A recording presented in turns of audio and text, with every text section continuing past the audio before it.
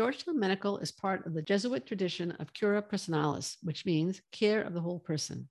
If that describes the approach to medicine that you'd like to take, both in medical school and beyond, tune in. Georgetown University School of Medicine's Associate Dean for Admissions and Financial Aid is our special guest today. Welcome to Admission Straight Talk, the podcast dedicated to graduate admissions and helping you approach the application process thoughtfully and successfully. Your host is Accepted's founder and world-renowned admissions guru, Linda Abraham. At Accepted, our mission is to get you to that unforgettable moment when you read your acceptance email and shout, "Yes, I'm in!" Confident you'll be attending the perfect program to help you launch the career of your dreams. Welcome to the 459th episode of Admission Straight Talk. Thanks for joining me. Are you ready to apply to your dream medical schools? Are you competitive at your target programs? Accepted's Med School Admissions Quiz can give you a quick reality check. Just go to accepted.com/medquiz, complete the quiz, and you'll not only get an assessment, but tips on how to improve your qualifications and your chances of acceptance. Plus, it's all free. Again, use the calculator at accepted.com/medquiz to obtain your free assessment. Our guest today is Dr. Ellen Dugan, Senior Associate Dean for Admissions and Financial Aid at Georgetown University School of Medicine. She is a Hoya through and through. She earned her MD at Georgetown University School of Medicine and then completed her residency training in emergency medicine, also at Georgetown. Following 4 years of service in the National Health Service in rural West Virginia, Dr. Dugan returned to Georgetown and has been on the faculty at Georgetown since 1990. She served on the admissions committee for 10 years prior to becoming the associate dean. In addition to her admissions duties, she is an associate professor in the Department of Emergency Medicine and formerly served as the vice chair and interim academic chair in the Department of Emergency Medicine at Georgetown. Welcome, Dr. Dugan, to Admission Straight Talk. Thank you very much. Pleasure to have you here today. Can you give us an overview of Georgetown University School of Medicine's curriculum program, just for those listeners that aren't that familiar with it? I'm happy to. That's our new curriculum, which basically they started revising it in 2015-16, and our graduating class of 2021 was the first class to go all the way through. So it's fairly new. It's divided up into 3 phases. The foundational phase, or the first 18 months of first and second year, is made up of 6 blocks of core content. They're organ system-based modules that integrate basic science disciplines with doctoring training, if you will. And the doctoring courses are called Cura Personalis, referring to and uniting to develop professional skills that are unique to doctoring, like physical diagnosis, communications, ethics. This runs through all the blocks. There are also intersessions that are a week long that are emphasizing topics critical to physicians in healthcare. An example would be like the opioid epidemic, and then they have medical student grand rounds all through the first 3 years. Then the core clinical phase is the 3rd year, which is blocked out into 48-week core clerkships. Those would be medicine, surgery, OBGYN, pediatrics, family medicine, psychiatry, neurology, and 3 2-week selectives or electives. And then there's the advanced clinical phase, which is the 4th year, and that's made up of 37 weeks. And 3 of those 4-week blocks are required. One is 4 weeks in emergency medicine, and then the other 2 are 4-week blocks in doing acting internships, where they function as interns so that they get the confidence and the skills to hit the ground running for residency. And then the best part of it, they have 24 weeks of electives, so they can really basically design their entire 4th year course other than those first 3 blocks that they have to do. So it's really gives them great freedom. And is the elective block always at the end of the 4th year, or does that vary depending upon the student? It varies. They can do the emergency medicine later on. What they want to do in those first few blocks is when they're getting ready for residency, they sort of hone those blocks into the specialty they want to go into, so that they have letters and clinical experience in that particular field. Yeah, that makes sense. Mm-hmm.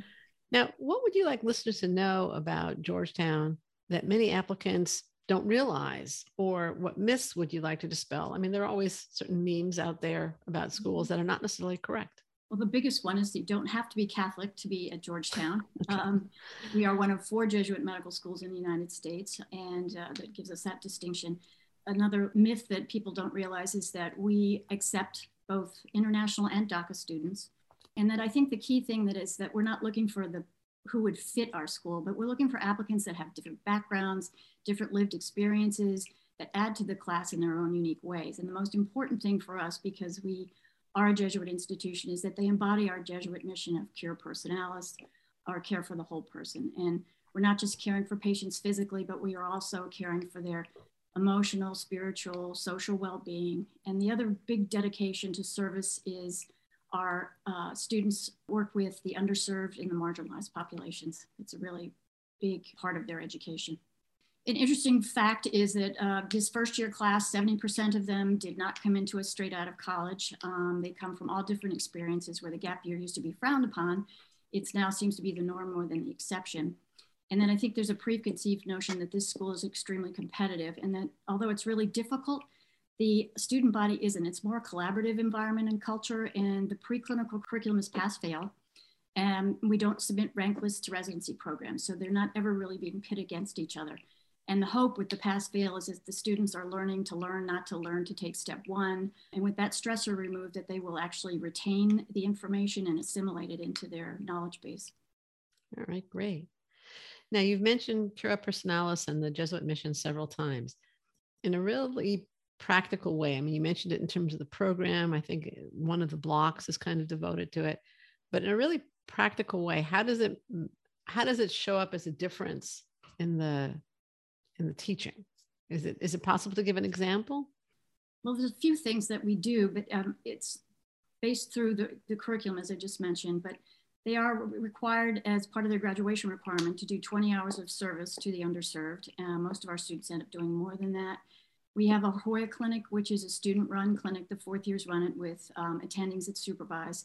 And first, second, third, and fourth years can all volunteer.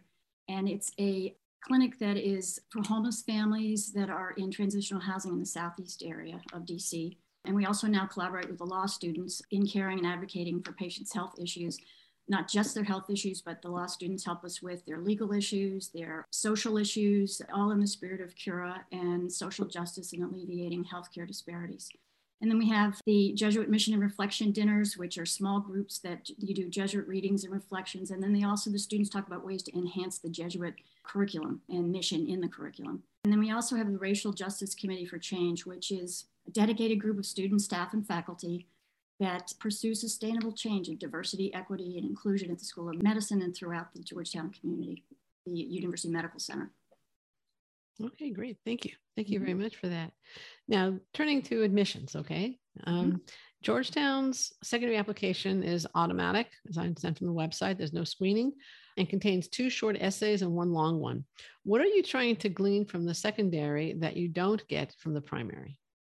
Well, it's more specifics to us. So the essay, the primary essay is the Why Georgetown essay. And that's where we're trying to figure out what interests you about Georgetown, what resonates with you about Georgetown, what is it that you are seeking from Georgetown, and what would you bring to us? And then the first short, it's not really an essay, but it's like a question, but it's asking the applicant how their values, life experiences, and identity contribute to our priorities, which are racial justice, addressing healthcare inequities, exacerbated, in this particular question, exacerbated by the recent pandemic. So it's specific more to the pandemic, health inequities.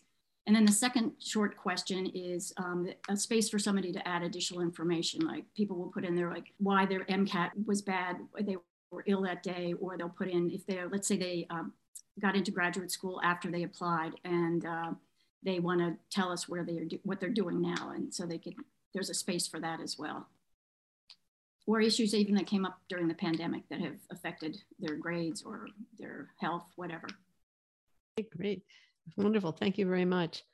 What are some of the more common mistakes that you see applicants make in approaching Georgetown secondary? And I don't mean typos and stuff like that. I mean more conceptual or errors in that. I wouldn't say they're mistakes. I think it's more of a lack of an understanding of who we are, what we stand for, and have they actually read our mission statement? Do they actually know anything about us? You know, the typo thing, like you said, if it's very short, double spaced, giant font, you know, that tells you a lot. And we do get those. Right, right. And could you walk us through or walk the listener through the process that an application goes through once they submit the secondary? What happens then? What happens to it until they hopefully get that interview invitation? It's a fairly long process, but once it's complete, it goes to the committee for interview, to evaluation for interview.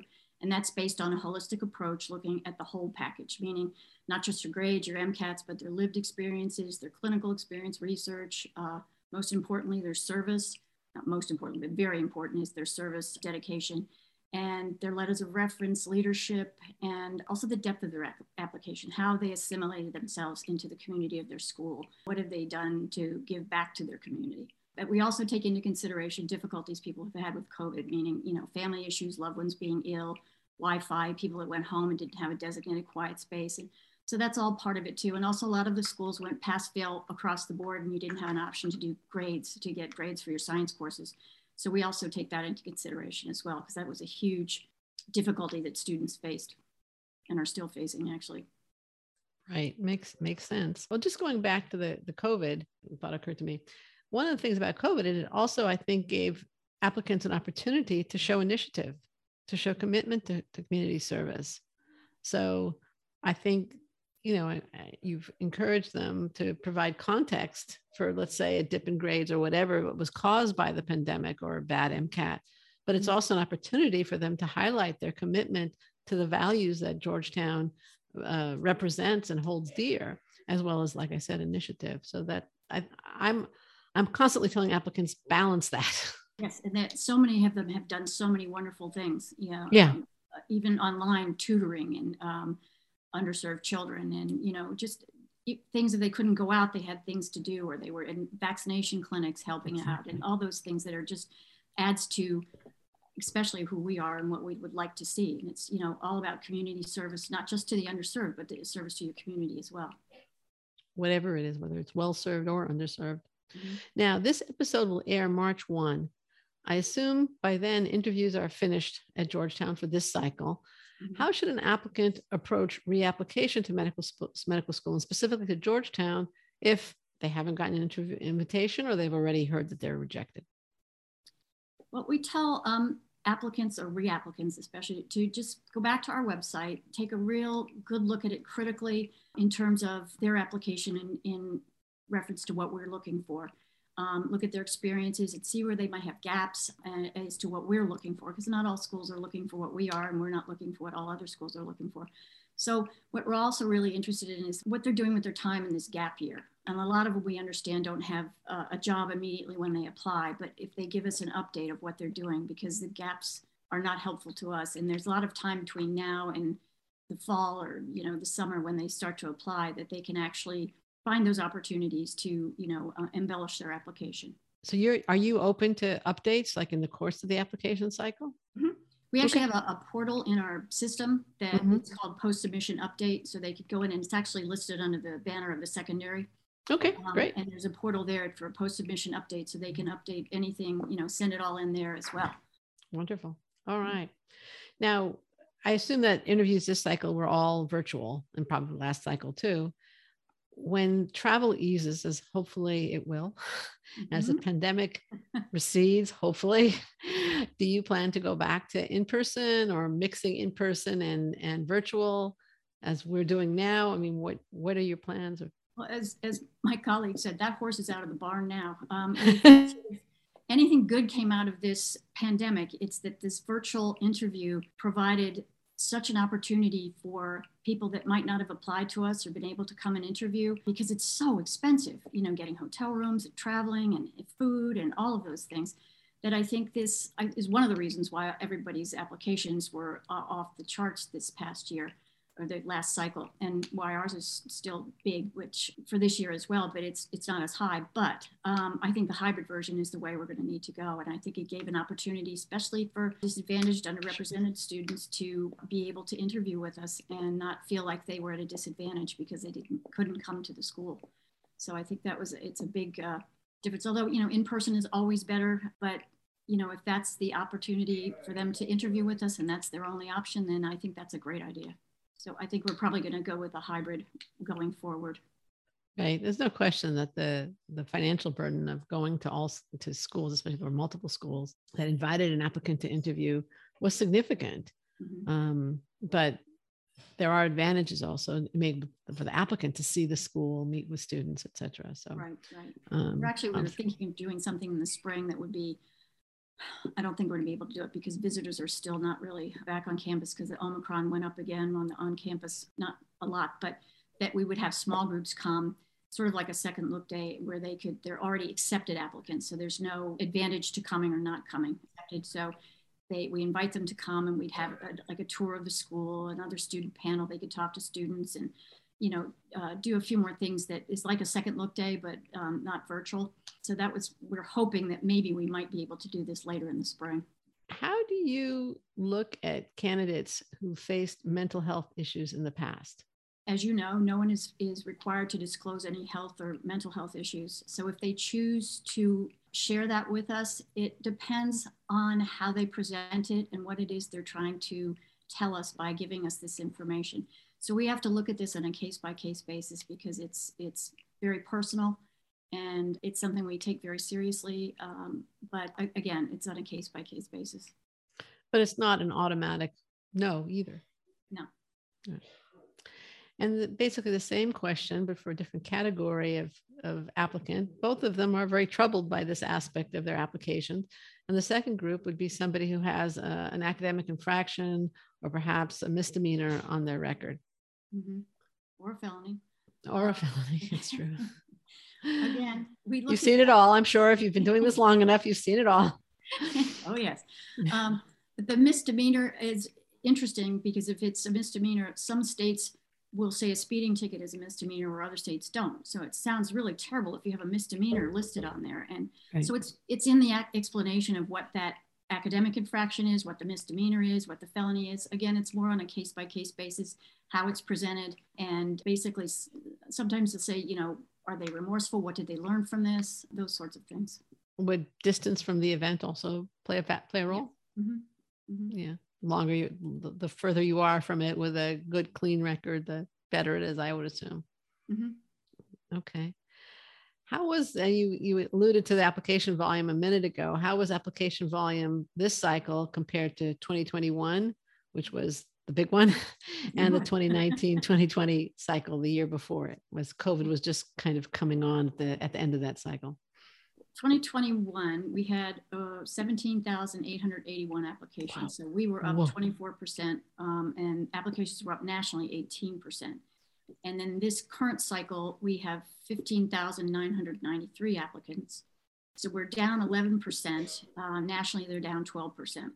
So comparing that to the pre-pandemic 2019 to 2020, we had 14,464 applications. So we're actually, this current cycle, if you leave out the 2021 cycle, right, we're up about 10.5%. So usually that up or down is about 2 or 3%. So it's very interesting to see. And I think, I was looking at the numbers recently and they're kind of going like this, basically, maybe a little squiggle along the line. And then all of a sudden it's whoop. So yeah. All right. That's pretty much what I expected. And do you have any idea what's coming next cycle? No, we don't. I think a lot of it is going to depend on, the students, even last year, it's the whole grading thing for them too. And the courses that they're able to take and their experience have been discontinued because of it all. And it's still up and down that way. And like right now with Omicron going down, it looks like they may have the opportunity to have those experiences again in person. So it's going to be different. We also were warned by the AAMC that you might see people with criminal records because they were in demonstrations and they were protesting, and they gave us the heads up that you may see this, and it's actually it's more of them advocating than anything. So, but I thought that was an interesting point that they brought up. Yeah, that is. Yeah, you're right. On a forward-looking note, obviously, if the last cycle is just about over in terms of your evaluation process, and it's pretty close to it, next cycle is just around the corner. What advice would you give to med school applicants planning to apply to Georgetown this upcoming cycle for 2023 matriculation, or even looking further ahead to 2024 matriculation? So it's kind of two different categories, but if you could. And it's, you look at these students that went through their first year of medical school, and it was all virtual. Last year, they brought them in for anatomy in January, the first year students. If they wanted to be in there, they had the option of doing it. I'm not sure how you do anatomy and dissections virtually, but they gave them the option, and most of them all came in for it.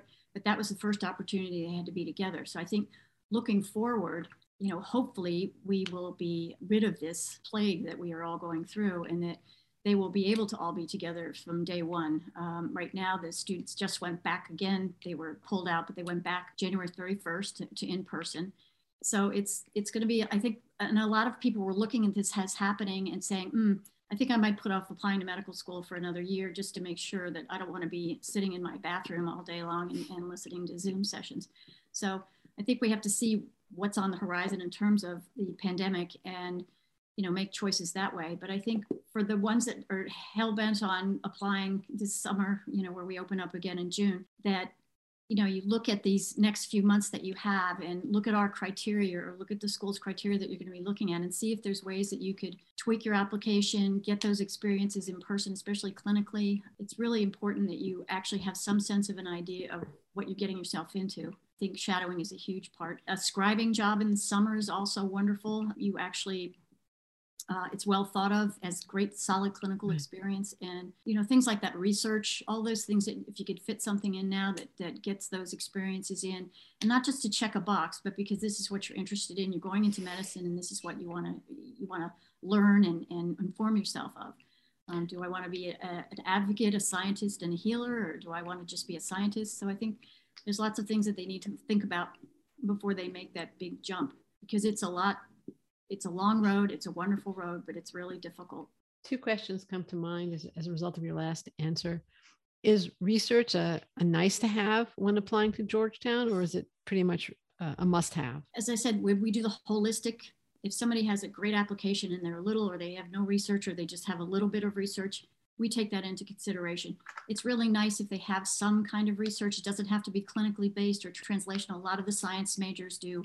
They work in their biology department, let's say, and they do even, bench work. That's okay. They just have had an experience with a research experience. They know what assays are, et cetera, how to, come up with a project. They work with a PI, so they have an experience with it. We like to see that. It's not a deal breaker, but we really do like to see that. Okay, great. Thank you. Mm-hmm. And what about, shadowing you mentioned is very, very valuable from an admissions perspective. Obviously, scribing, I assume EMT work, anything in a clinical setting allows them to see what they're getting into. Mm-hmm. But what about virtual shadowing? How do you feel about that? I think the virtual shadowing, a lot of them are basically they are in a Zoom session with a physician, and the physician will tell them about their background and what they've done, or they'll walk them through a case. It's not the same as seeing a physician interact with a patient and seeing those nuances of what kind of question to ask to find out from the patient what they really want. And that's such a skill that you learn when you see a physician with patients, that I think the virtual, it's the next best thing. It's for some people, it's the only thing they have, but you really need to see that dynamic up close and personal, as I like to say. The other thing about the dynamic is that it's whenever the physician walks into a room, he doesn't really know what he's going to find. Right. There might be some background in terms of the record, but is the client in a good mood? Is the patient rather in a good mood? Is there a bad mood? Is the family there? Isn't the family? And when those interactions can run the gamut. You're an emergency room physician. I don't have to tell you this. It's like in the emergency room, this is their worst day of their life. They're coming in there, they're vulnerable, they're scared, they are out of control. And you have such a little window to make that connection with them, to make them feel like they know they're going to be taken care of and well taken care of. And so those are the things that you want to see and have an idea of. Not that everybody has to shadow in the emergency department, but just that patient-physician interaction is so key. Okay, thank you very much for that. Now, any question you would have liked me to ask you that I haven't asked? I think one that I think I would have liked you to ask is, what are our support services like for our students? Great question. Consider it asked. Thank you. As I like to say, once you are one of ours, you are ours for life. And we're going to do everything we can to help you thrive, to help you become an excellent physician, and to be supported. And this is really difficult, but as I said before, wonderful, but it's so much information coming at you at once, and you have to learn how to apply it. It's a different way of studying. It's a different way of applying your knowledge. And so everybody's smart when they come in, but then people are just astounded when they start to struggle or they have a little hiccup and they don't understand. So it's really important that they have these support services, not just academically. And we have an Office of Student Learning, and they do great things with our students in terms of tutoring sessions with together or tutoring sessions alone. They do all kinds of things with their academics. And as they say, you know, if you're struggling, we will find you. If you don't find us, we will find you. It's our job. And so we also have the Office of Diversity, Equity, and Inclusion, which basically works for the institution to have a culture and an environment of equity and diversity and inclusion, and to be there for those students that need that help too. We have bias training. We have pre-med pipeline programs, commitment to racial justice, and our RJCC, as I told you. We also have the CAPS program, which is the counseling and psychiatric services. We have 2 psychologists that are designated just to the medical school, and then there's the CAPS' other counseling arenas that are open for our students. And then we have advisors. We have as I say, they're advised to death. We have preclinical advisors. That could be a staff member or a physician for the first and second year students. And that person's there to help them figure out things as they come up and how to navigate things that come up. And then they also are there to help them start figuring out what it is they might want to do for a career. And then their second and third year, they have a clinical advisor who is a physician. And that person is there to, again, help them navigate things, but also help them continue to figure out what they want to do. But also when the time comes, figure out what block streams they want to do in their third year that might help them figure out what it is they want to do, or what sorts of things would be best to do in the summers, those kinds of things. And then the clinical advisor is also there to help the fourth years navigate this dense morass of a match system for residency. It's really complicated. And not only do you have a clinical advisor, let's say all my fourth years that I clinically advise are not going into emergency medicine. So you'll also have a specialty advisor. So I have one going into neurosurgery. So they would have, she has me and she has a neurosurgeon, or one going into peds, so me and a pediatrician. Even if you're going into emergency medicine, you would have me and another emergency medicine physician. So they get a lot of support during this time, and they help you figure out what letters of recommendation you need, what kind of way rotations you might want to do for a specific spot for residency. They help you figure out your CV, how to write your CV, how to do your personal statement. So there's a lot of support. And I think aside from the fact that our students are most excellent, I think this is a huge help in terms of them matching in the residency. We do really well. And they also have a research advisor to figure out what project they want to do. They have a requirement for graduation to do a research project, and it's called an independent scholarly project. So they have to do that somewhere over their 4 years. So there's a research advisor for that. And then they have the big SIBs, or like the second year students are assigned to a first year student to be there as a point person to help them. There's peer-to-peer tutoring, where the upperclassmen tutor the first and second years if they need it. We have an ombudsman for, private issues that come up. And then we have these academic families where groups of 10 from each school are put in these societies, which are made up of first, second, third, and fourth year students, alumni, faculty, staff. And so they do things together in terms of social things that are fun. They do service projects together. They do reflection. They do dinners together. So it's just so that you're not just part of your class, you're part of the school as a community, as a group. My days, it was just, you knew your classmates and maybe a couple ahead of you and behind you, and that was it. So this is a really great way that we sort of incorporate everybody into the school, that you're not just part of your class or yourself, you're part of the whole place. Sounds like you're putting cura personalis in terms of your students too. Exactly. I actually have an example that I don't know if you know about. And I know a woman whose son is at Georgetown, mm-hmm. and she told me that her son was accepted. She was very, very happy. And then she told me that an opportunity came up for him to, I guess, co-author a book that it wasn't classic scientific research, but it was somewhat related to, I think, medical ethics. Mm-hmm. And he really wanted to do this project. And the woman I was talking to was definitely afraid that he was going to blow his acceptance. And he contacted Georgetown, and Georgetown, seeing his serious interest in this project, allowed him to defer.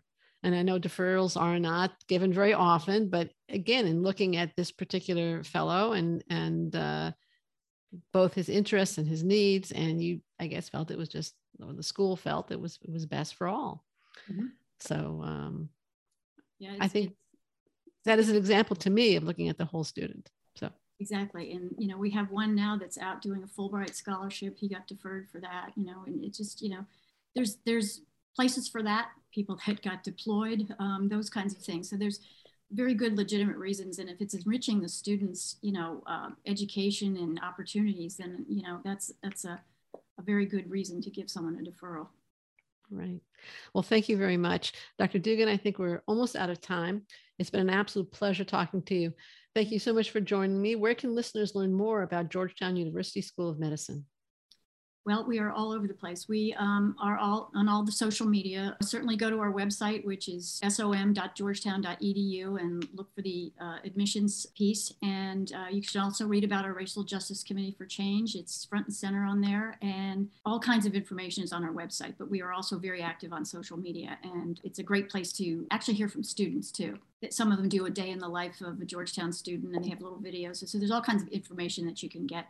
We also have information sessions that if you go on our website, it's under the admissions tab, that we have them several times a month, that you can just join a Zoom link and learn more about us. And you're able to ask questions because we have students on these panels, and we also have our outreach person. So there's lots of opportunities to get more information and actually get it live, which is really nice. And That's then even great. if you email us with questions, we will answer you usually within 24 hours. Wonderful. Okay, great. We'll include links in the show notes at accepted.com/459. That's accepted.com/459 to Georgetown University School of Medicine, as well as to other resources that may be helpful to you listeners. Listener, thank you too for joining us for our 459th episode. If you find the show worthwhile, please subscribe. Make sure you don't miss any future shows, be they with deans, admissions directors, professors, current students, and test prep pros or alumni doing great things. And final quick reminder, don't miss the med school admissions quiz. Find out if you're really ready to apply and competitive at your target schools. Take the quiz at accepted.com/medquiz today. This is Admissions Straight Talk produced by Accepted, and I'm your host, Linda Abraham. I'll talk to you again next week.